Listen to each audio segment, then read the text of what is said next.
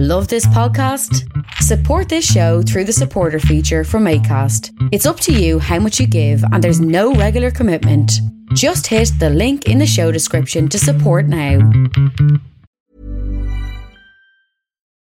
Millions of people have lost weight with personalized plans from Noom. Like Evan, who can't stand salads and still lost 50 pounds. Salads generally for most people are the easy button, right? For me, that wasn't an option. I never really was a salad guy. That's just not who I am. But Noom worked for me. Get your personalized plan today at Noom.com. Real Noom user compensated to provide their story. In 4 weeks, the typical Noom user can expect to lose 1 to 2 pounds per week. Individual results may vary.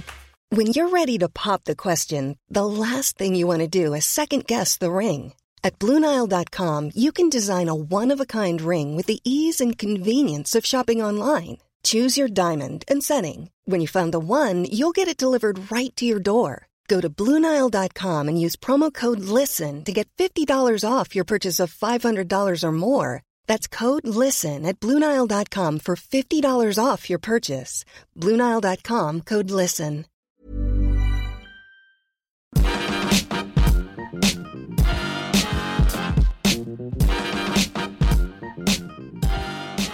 Hello, I'm Tiernan Douieb, despite all of my efforts, and welcome to another episode of the Partly Political Broadcast podcast. Thanks loads for all your really kind words and constructive criticism about our first episode last week. To make sure that people accept us as a credible political podcast, I've taken everything that you've all said about how to make this show better, and I've decided to treat your feedback like the Labour internal report into their 2015 election loss. By that, I mean I'm going to blame other people for anything that was rubbish, and I'm going to now insist that I spend far more time aiming this podcast at older Conservative voters. So, this week, how to use Workfare to employ local youths to build your mansion extension for free. Ha, that's not true at all. Instead, I've genuinely listened to all your thoughts, which is impressive as most of them were written down. But hopefully you will find this episode, episode 2, much snappier and much less likely to break your car stereo. Really sorry, Donut 2022. If you do enjoy the podcast, please do spread the word and let others know that we exist. Also, if you could give us a nice rating on iTunes, that'd be dandy. Or if you don't enjoy the podcasts, why not still give them a good review and spread the word in order to lure your enemies into listening to them, wasting away their valuable lifetime? This week's headlines. After 10 years of investigation, the Home Office inquiry into the death of Alexander Litvinenko has stated that Putin probably approved the murder.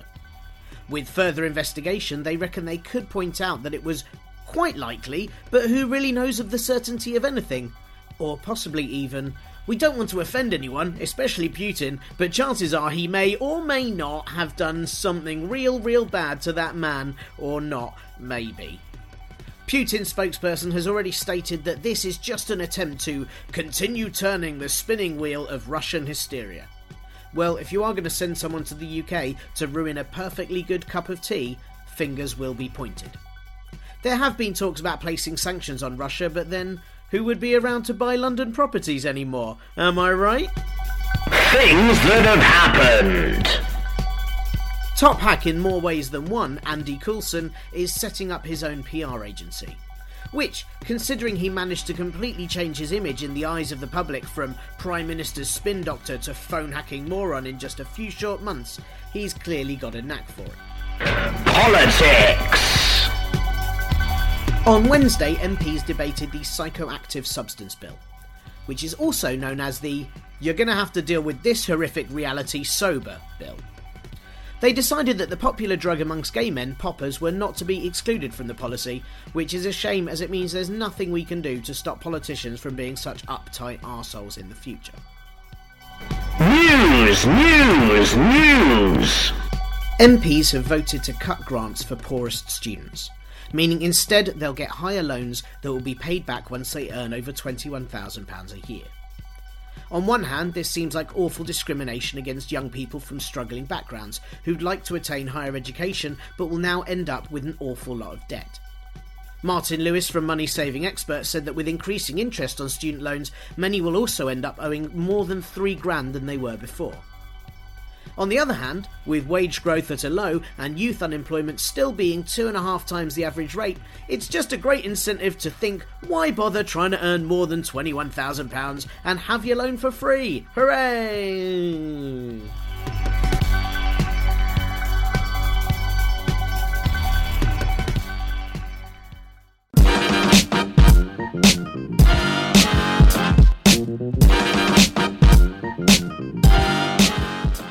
Economics is an area that I've always had low interest for. Ha! See what I did there? Interest? Sorry. However, with much of the last UK election being based on the rhetoric that one party was responsible for a global crash, it's become quite clear that it would be pretty useful to understand at least a little bit about fiscal policy and financial happenings. Politicians themselves seem to get deficit and debt confused all the time, while telling us that the country is doing well, but that's why we need to make more cuts to services. So how are we meant to make sense of it all? In the last week, world stocks have plummeted, oil prices have fallen, and we are now in a bear market. And being completely unable to understand any of it, all I can think of is whether those bears would trade in fish or honey. So this week I contacted Professor of Economics at Birmingham University, Tony Yates, to see if he could explain things in layman's terms. And I don't mean the bank that crashed in 2008. So Sorry. So if you assume that deflation is terrible for balloons, hedge funds are kickstarters for squirrels, and a gross domestic product is just another term for the contents of my fruit bowl, then have a listen. Once again, this was recorded on a Skype line, so every now and then it sounds a bit like Tony is hiding in a cave. I'm pretty sure he wasn't, although he does know a lot about the housing market, so maybe he just understands something we don't. I wanted to ask you a lot of questions because, I'll be perfectly honest, I have no idea about economics. The only thing I know about stocks is which ones work for which soups. So I was sort of hoping that you could explain a little bit about the week's goings on to me and the listeners of the podcast. And my first question for you is, this week, the news headlines sounded quite scary. All the world's stocks, they dived, was that the term that was used? And how worrying is that? Is that something we need to be scared about? It's a bit early to say. Right.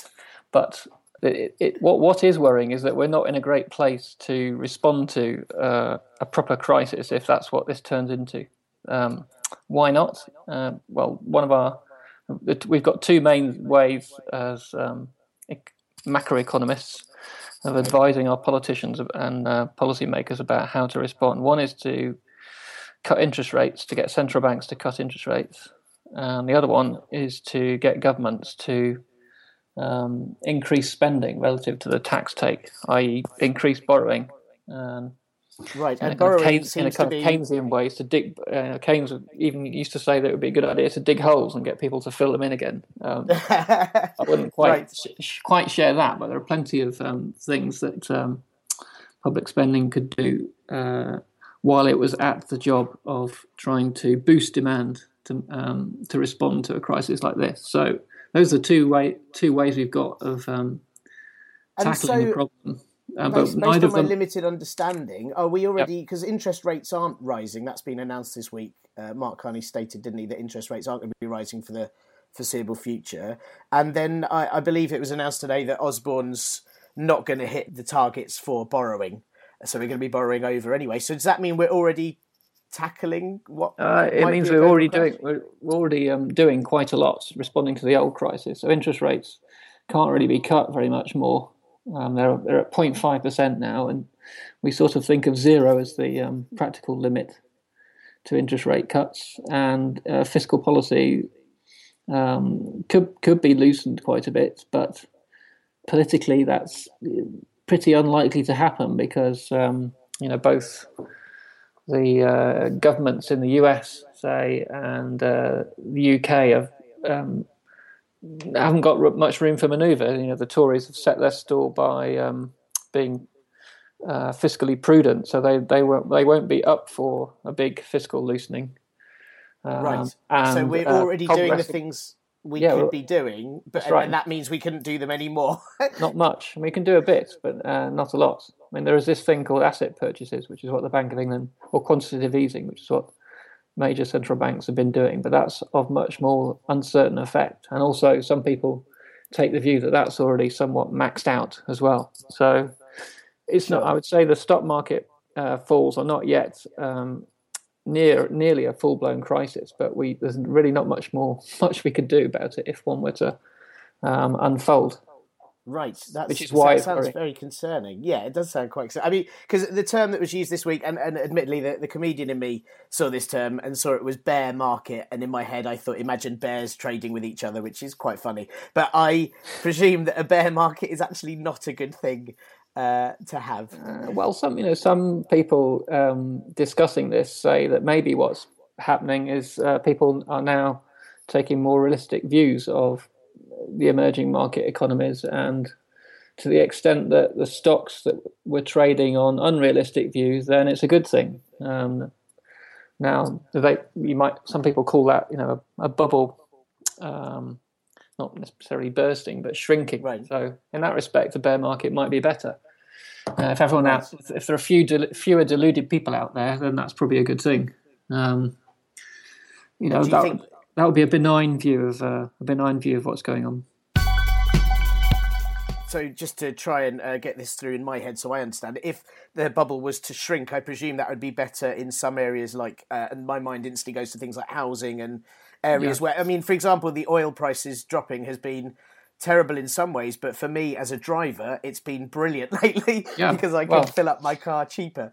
That's one of the perplexing things about this. So oil prices have plunged from something like $115 a barrel over about 18 months, now down to 28 it was, I think, yesterday. And this is an astonishing cheapness in the basic means of us all making a living and getting around. Not great if you're worried about climate change, of course, but of course, leaving aside weighty matters like that, it makes everyone's life a lot cheaper. Why? So why then is it? Why on earth is it a bad thing? Well, because people think that what's causing it is it's giving you a signal about how much activity in the big emerging market economies, like particularly China, but also India, Brazil. It's telling you something about how much those economies are shrinking relative to what we previously thought they would do. Sure. And that's not great because they buy things from us, and they're going to be buying less of them. So that's why people worry about the fall in oil prices. Okay, and I'm probably jumping from subject to subject here, so I do apologise if it's my head trying to make sense of things. But if they're buying less from us, but I assume it means that are they selling less as well? Does it affect their kind of exports? Because, I mean, the other big story this week, or one of the big stories, is how our steel industry is falling apart because we're buying all the cheap steel from China.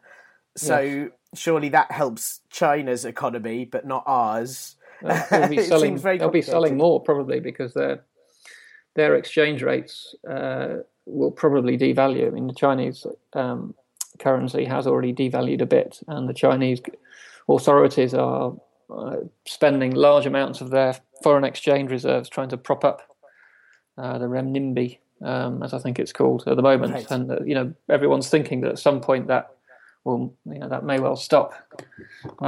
So they'll end up selling more to us probably, and the same thing is happening in the other commodity countries. So actually it ends up being almost worse for our industry here because we'll rely on cheaper exports. For a while, there's a bit of controversy about whether this is a good or a bad thing, but certainly in the short run, the people in those industries will feel pain, and in the steel industry, of course, are. Sure. Yeah, it's very saddening seeing that, especially in cities like Port Talbot, where it's been the industry for so many years. So I mean, I'm guessing like you're saying, we don't have in this country really anything that we could do to deal with it should it go horribly wrong.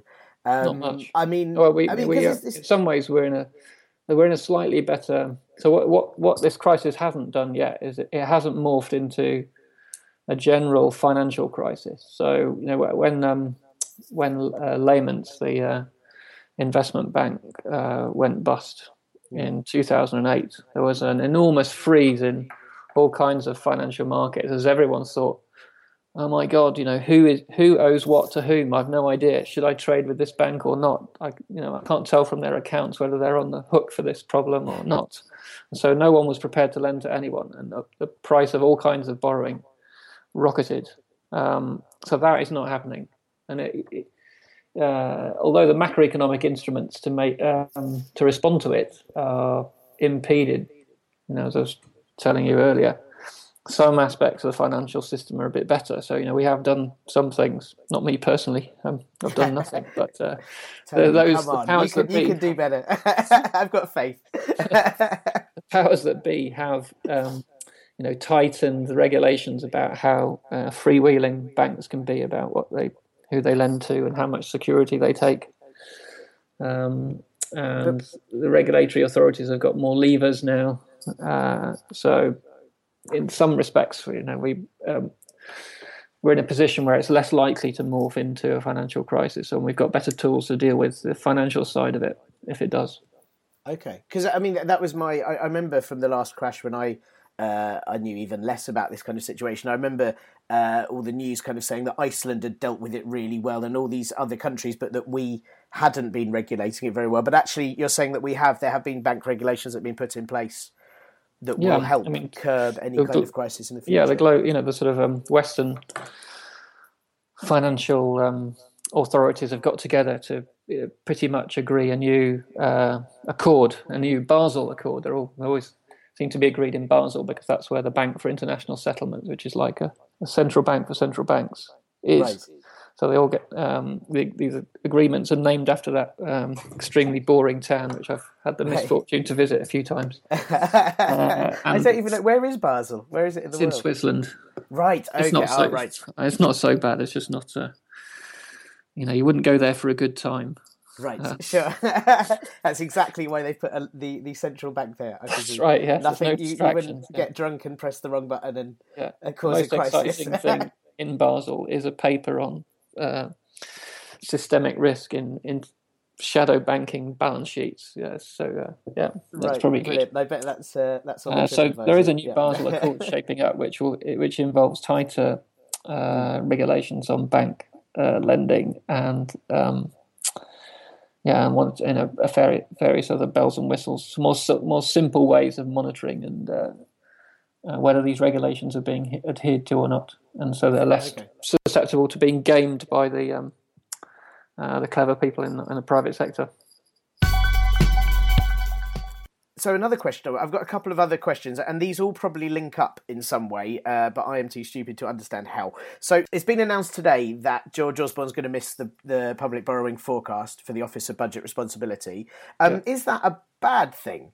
Because, if they're borrowing money, that means surely they can put it into infrastructure and things that then in the future will gain us more money. Or is it terrible? Yeah. Should they not be borrowing anymore? Well, my feeling is that we should have a different mix of fiscal policy and interest rate policy. I'm in danger of slipping into jargon there, but I'll try and say what I mean. The government probably should be there's a lot of acronyms that I don't understand. A fair amount more, and spending more on infrastructure because the cost of borrowing is really low. So, future generations, when they look around and see all our knackered bridges and knackered roads and knackered railways, they're going to say, "Why on earth, didn't you invest when interest rates were really, really low and sort this out?" And we should be doing a bit more of that. And to compensate, probably monetary policy would be a bit tighter. So that wouldn't be wouldn't be much different in terms of countering the recession, but it would be a different mix of policy. Sure. But as far as this recent announcement goes, it probably means that the economy is a bit weaker than it was thought when the OBR forecast was made, and therefore tax receipts are a bit weaker. So I haven't seen. You're ahead. Keep saying how less in touch with these things you are than me, but you are ahead of me on this. So I haven't seen. Well, I am honoured to hear that. It's purely seeing the tweet about 20 minutes before we spoke, but that's only where I am. This is the thing that I find very confusing is a lot of the terminology. We hear that public borrowing is going over, and some would say that was bad, and you saying it's actually would be a decent thing. But at the same time, public borrowing is very different to public debt, isn't it? That's personal debt of people, is that right? Well, it's the difference between a stock and a flow. So, I think about making analogies with households are often really bad, but here, just to distinguish a stock and a flow, if I run, if on a given month I spend £10 more than I earn, that's £10 of borrowing. But I might have already been doing that for 10 years, in which case that would be 10 years times 10 months times £10 of debt that I had already built up. So the borrowing is the extra bit that you add to the years of bad behaviour in the past. Right. Okay. So is the news a good thing or bad thing? Well, there's been no change in policy decisions about what the government wants to do about anything. Probably all that's happened is. Hey, I'm Ryan Reynolds. Recently, I asked Mint Mobile's legal team if big wireless companies are allowed to raise prices due to inflation. They said yes. And then when I asked if raising prices technically violates those onerous 2-year contracts, they said, "What the f*** are you talking about, you insane Hollywood ass?" So to recap, we're cutting the price of Mint Unlimited from $30 a month to just $15 a month. Give it a try at mintmobile.com/switch. $45 up front for 3 months plus taxes and fees. Promo rate for new customers for limited time. Unlimited more than 40 gigabytes per month. Slows full terms at mintmobile.com. Wow. Nice. Yeah. What you're hearing are the sounds of people everywhere putting on Bombas socks, underwear, and T-shirts made from absurdly soft materials that feel like plush clouds. Yeah, that plush. And the best part? For every item you purchase, Bombas donates another to someone facing homelessness. Bombas. Big comfort for everyone. Go to bombas.com/ACAST and use code ACAST for 20% off your first purchase. That's bombas.com/ACAST. Code ACAST. Millions of people have lost weight with personalized plans from Noom. Like Evan, who can't stand salads and still lost 50 pounds. Salads generally for most people are the easy button, right? For me, that wasn't an option. I never really was a salad guy. That's just not who I am. But Noom worked for me. Get your personalized plan today at Noom.com. Real Noom user compensated to provide their story. In 4 weeks, the typical Noom user can expect to lose 1 to 2 pounds per week. Individual results may vary. The tax side has changed relative to what they forecast, and that's just dependent on the amount of economic activity there is. They haven't changed the taxes between the two forecasts, probably, and they haven't changed actual spending plans. It's just that the economy is weaker, therefore companies are making less profits, people are earning less income, and everyone is paying less taxes to the government. So in that sense, it's bad because it means the economy is in a worse state than was projected, and that sort of fits in with other indicators. The economy was growing at a fair clip in the early part of last year, but has slowed steadily. So the growth rate, is substantially less this now, we think, than it was 8-9 months ago. We'll have a bit more from Tony soon, but I thought I'd be economical with his interview. Ha! Do you see what I did there? Sorry. So, first, the EU. EU. Either the sound of an angry Glaswegian shouting at you, or the European Union. Both of which make some people feel uneasy. The run-up to a referendum on whether the UK should stay part of the EU has started, with campaign parties launched across the board, like the pro-EU group, Britain Stronger in Europe, which sounds as though it was put into Google Translate and processed a few times before going back to English again for that real European feel. Then there's the Vote Leave campaign, which sounds like a pro-tree party, and Nigel Farage's Grassroots Out campaign, which would also be the perfect title for Wurzel Gummidge's hairdresser.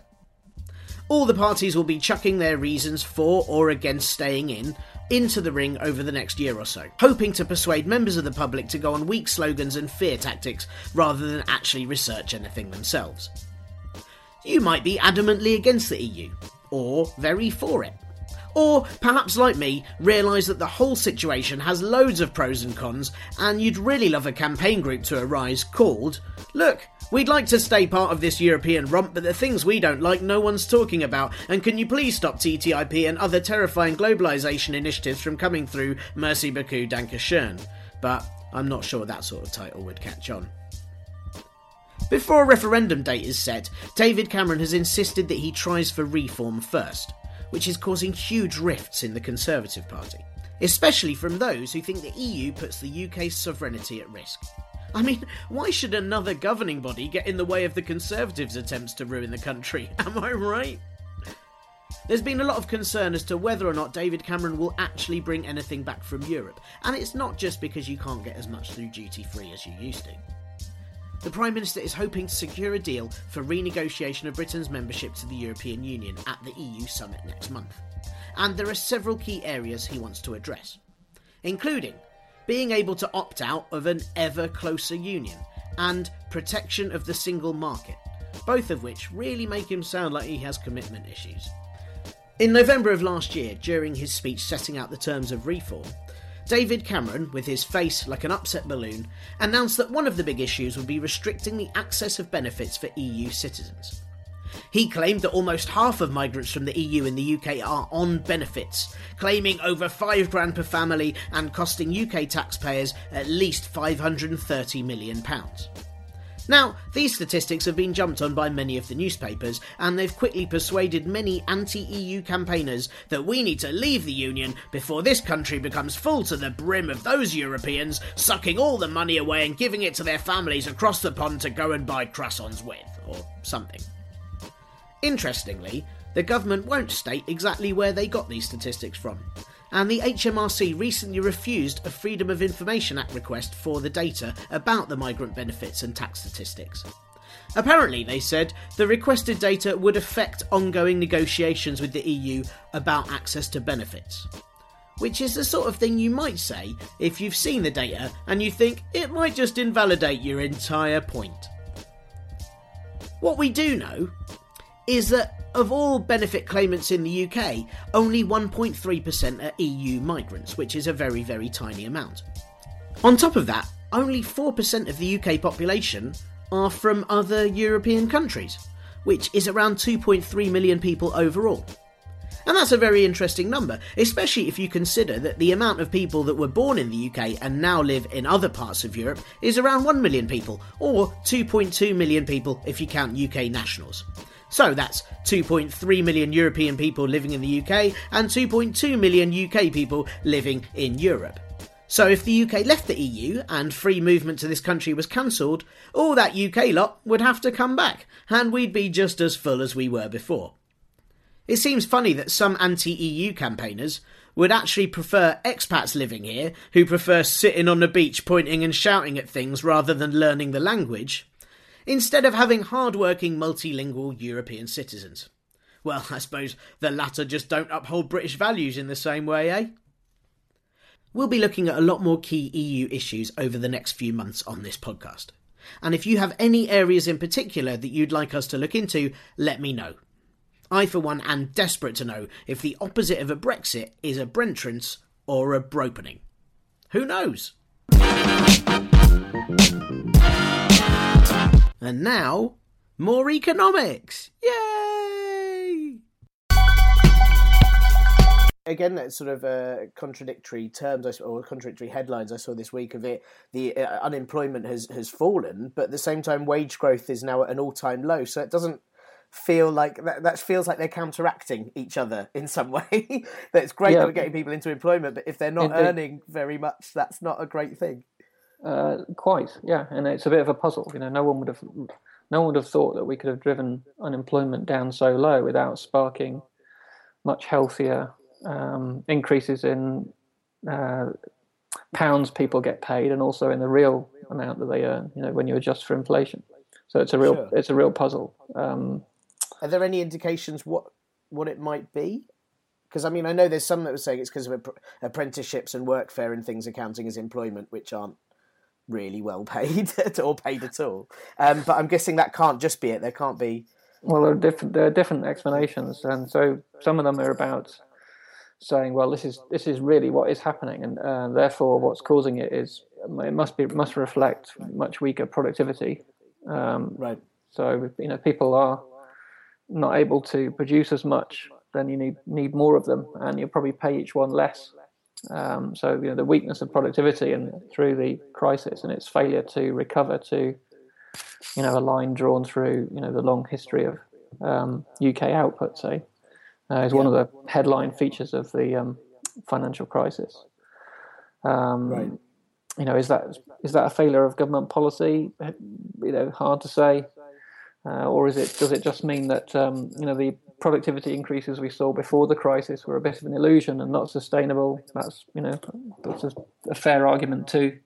Sure. Some people worry about whether or not we're comparing like with like when you're comparing wage increases. So there might be shifts in the composition of employment towards more lower paid people for one reason or another, and therefore maybe if you were comparing apples with apples, then wage increases would be a bit higher. But we don't really know the answer to any of this. It's interesting you saying this as well, just how many variables there are, because I think on a week-to-week basis, if you watch news headlines or watch a bit of Prime Minister's Question Times or whatever, it feels very much like it's this party's fault or it's this government's fault or it's this, but it feels there's so many global factors and, like you're saying, that there's so much that's affected by what's gone before that it takes years to kind of work out what was wrong, I guess. Like it sounds like we're only really fixing the problems of the last financial crisis now, fully. We're not really there. Yeah. I mean, from the point of view of the Bank of England interest rate policy, they want to get back to a situation where interest rates are at a more normal level and not having to stimulate the economy. They don't really know what that level is now. It's probably not as high as it was before the crisis, but so their job is not nearly over. And also they've got this big stock of assets that they bought, which they want to sell at some point. So that their job won't be considered done until all of that's sorted. Right. And the government, as they've said, want to be getting back into running surpluses at some point to make room for the next splurge when we have another big recession and they have to start running deficits again. Right. So the job is not nearly done in terms of responding to and getting the economy back on an even keel. I've been reading that the public debt at the moment, as we mentioned before about stock and flow, but actual personal debt is really high at the moment, isn't it? It's quite a high percentage over what it should be before the level that causes people to panic. We're quite high above that in the UK at the moment, which is really concerning. I don't know. I mean, people have different views about this. I tend to be a bit more relaxed about it. So we're certainly, from that point of view, we're certainly in a much better position than we were at the start of the financial crisis. And part of whether debt levels are worrying or not depends a lot on what people have spent it on. And most of the reason that it hasn't fallen by a lot more is the fact that house prices have house price increases have been so large. Sure, so mortgages are incredibly high, and this debt is a lot about taking out mortgages. If it was about going on a massive binge and just eating and drinking and going to parties, then that would be more worrying because there's nothing to back the borrowing. But it's mostly I argue that people would be happier though if that's what they were doing. I think there would be a better kind of feeling around the country. Maybe so. But the hangover could be worse afterwards, if you want to extend the analogy. So this is, I suppose, quite a big question, but I don't need I suppose it can only have a big answer, I suppose. But I'll only ever say it depends. That's the only sensible answer you get from an economist is it depends. Okay, well, let's say Europe is also very much in the news this week. Would leaving the EU make a massive difference to our economy? I mean, it would affect an awful lot of businesses, wouldn't it? It depends, as I said. It does depend. The main difficulty is we don't know what leaving amounts to. So I think we can be fairly confident that Cameron is not going to come back with much by way of renegotiation of the whole set of agreements and regulations and treaty items that constitute the European Union. Maybe there'll be a bit of a change, but it's not likely to move very much. So we know pretty much what it staying in means, but we don't know what staying out means. Once we get out, first of all, we've got to agree the terms on which we leave. What are we? Sure. Do we have to pay anything? What agreements can we strike with the EU once we leave? What will our trade arrangements with other trading blocs like the US or emerging markets? What will we be able to negotiate for that? So, and if working backwards, the uncertainty about that could itself have quite a big impact on us, and probably already is. Yeah. Based on the commentary from people working in the big institutions that pension funds and other big asset portfolio managers probably beginning to worry about that uncertainty and whether there might be a bit of a run on the UK. Certainly, it's conceivable. I imagine round about referendum day, the Bank of England will be staying up late watching the screens closely to check there isn't a scramble. Yeah. But over a longer period, it might be that companies that would normally be making foreign direct investment into the UK will not until it becomes a bit clearer what agreements we manage to strike, what the political situation is when it settles down, because leaving will be a huge convulsion for the Conservative Party and for Labour too. So who would be in power? What would they try and take to the British people, and what would they be able to negotiate? So it could end up being all sorts of mess. Yeah, and mainly for that reason. I mean, I should get my cards on the table here. Really, mainly for that reason, the uncertainty. I'm very much against leaving. Yeah. So it seems like quite a big gamble with very nothing to gain by it, really. Yeah, I've really tried to wrap my head around it, and I've seen so many pieces that say we don't know what would happen. This could be terrible. It could be chaotic. Yeah. It might not be, but we just don't know. So why risk it? It feels like sort of Pascal's wager of. Indeed, absolutely. That's a fantastic way of describing it. With the world stocks diving last week and all this little bit of uncertainty, would it be better to hide our money in a mattress or bury it in the garden at the moment? Those are the only two options I've got. No, you can add more options if you like. Would it be a waterproof container in the garden, or just... You've thought this through already, haven't you? No, definitely don't. Don't take it out of your bank. There's no need. Thanks to Tony for taking the time to speak to me. You can find Tony on Twitter at Tony Yates, and that's with a 0 instead of the O because he's good with the numbers. Or you can check out his economics blog at longandvariable.wordpress.com. I'm looking to interview at least one expert on a topical subject per show, so if you work in a sector that's in the news or are affected by current policies, or if you're hugely knowledgeable about a political subject and can explain it clearly to an idiot like me, then please get in touch via our Twitter at parpolbro or our email partlypoliticalbroadcast@gmail.com.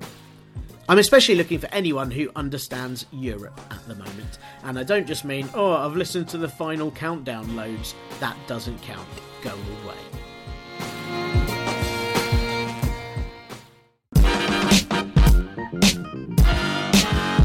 If anyone had asked me why Labour lost the 2015 election, I'd probably have said, it's due to a lack of votes. However, it turns out that thanks to Dame Margaret Beckett's report, the party can really look into what it was they did wrong. Apart from, having a leader who constantly looked like he'd accidentally put on underwear 3 sizes too small for him, but was making do. Part of Beckett's report did say that people didn't see Ed Miliband as Prime Ministerial, which isn't surprising when the press spent so long telling us that he wasn't and that he couldn't even eat a sandwich. It also wasn't helped by him regularly making comments like, "When I see a white van, I see respect." Who says or thinks that? I mean, when I see a white van, I think there's a git who's probably going to cut me up at the lights. The report also states that the party failed to shake off the myth that they ruined the economy. The odd thing about that was how even Mervyn King, the former head of the Bank of England, And at some point, a couple of Conservative MPs stated that it was a global crash, but Labour didn't seem to refute it themselves. Perhaps it was an ill-conceived idea that by taking the blame for a global crash, it made them seem pretty damn powerful. Or maybe, like Boris Johnson did with the Olympics or George Osborne with economical growth, they thought it seemed really clever to take credit for something that they didn't have much to do with. The report also states that Labour was too left-wing, which you probably remember, what with their anti-immigration mugs and all their supporting of benefit caps. An unpublished report into Labour's loss was also revealed today, called Emerging from the Darkness, which sounds like a bit like a documentary into the Chilean miners. It said a lot of the same as Beckett's report, but added that Labour needs to be more for me, not just down and outs. Which is pretty tough for anyone who is a down and out but would like Labour to be for them too. So, what to learn from all this?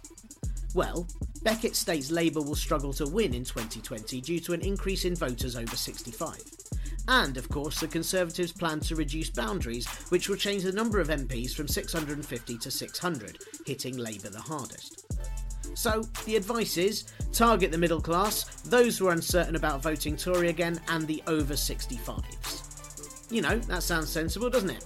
Rather than, for example, try and target those who were sick that there was no real difference between the two main parties, or the 35% who didn't bother voting at all. Still, I guess maybe none of that will matter in the end. Really hope Corbyn's been practising eating sandwiches.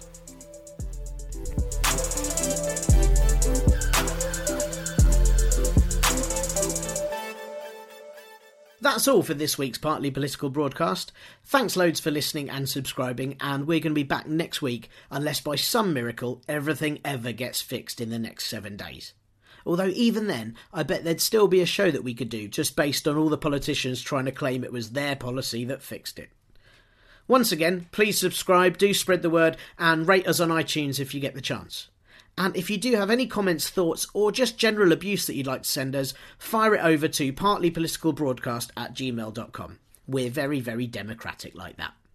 You can follow us on Twitter @ParpolBro or on Facebook at facebook.com/ParpolBro. This week's episode has been brought to you by the letters EU and various unsubstantiated numbers.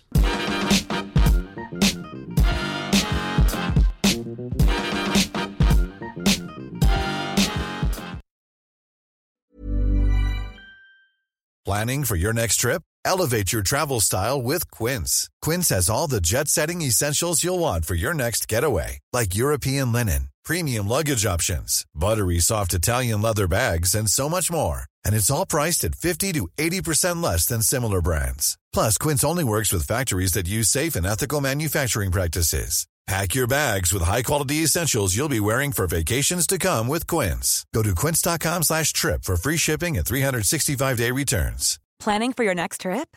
Elevate your travel style with Quince. Quince has all the jet-setting essentials you'll want for your next getaway, like European linen, premium luggage options, buttery soft Italian leather bags, and so much more. And is all priced at 50 to 80% less than similar brands.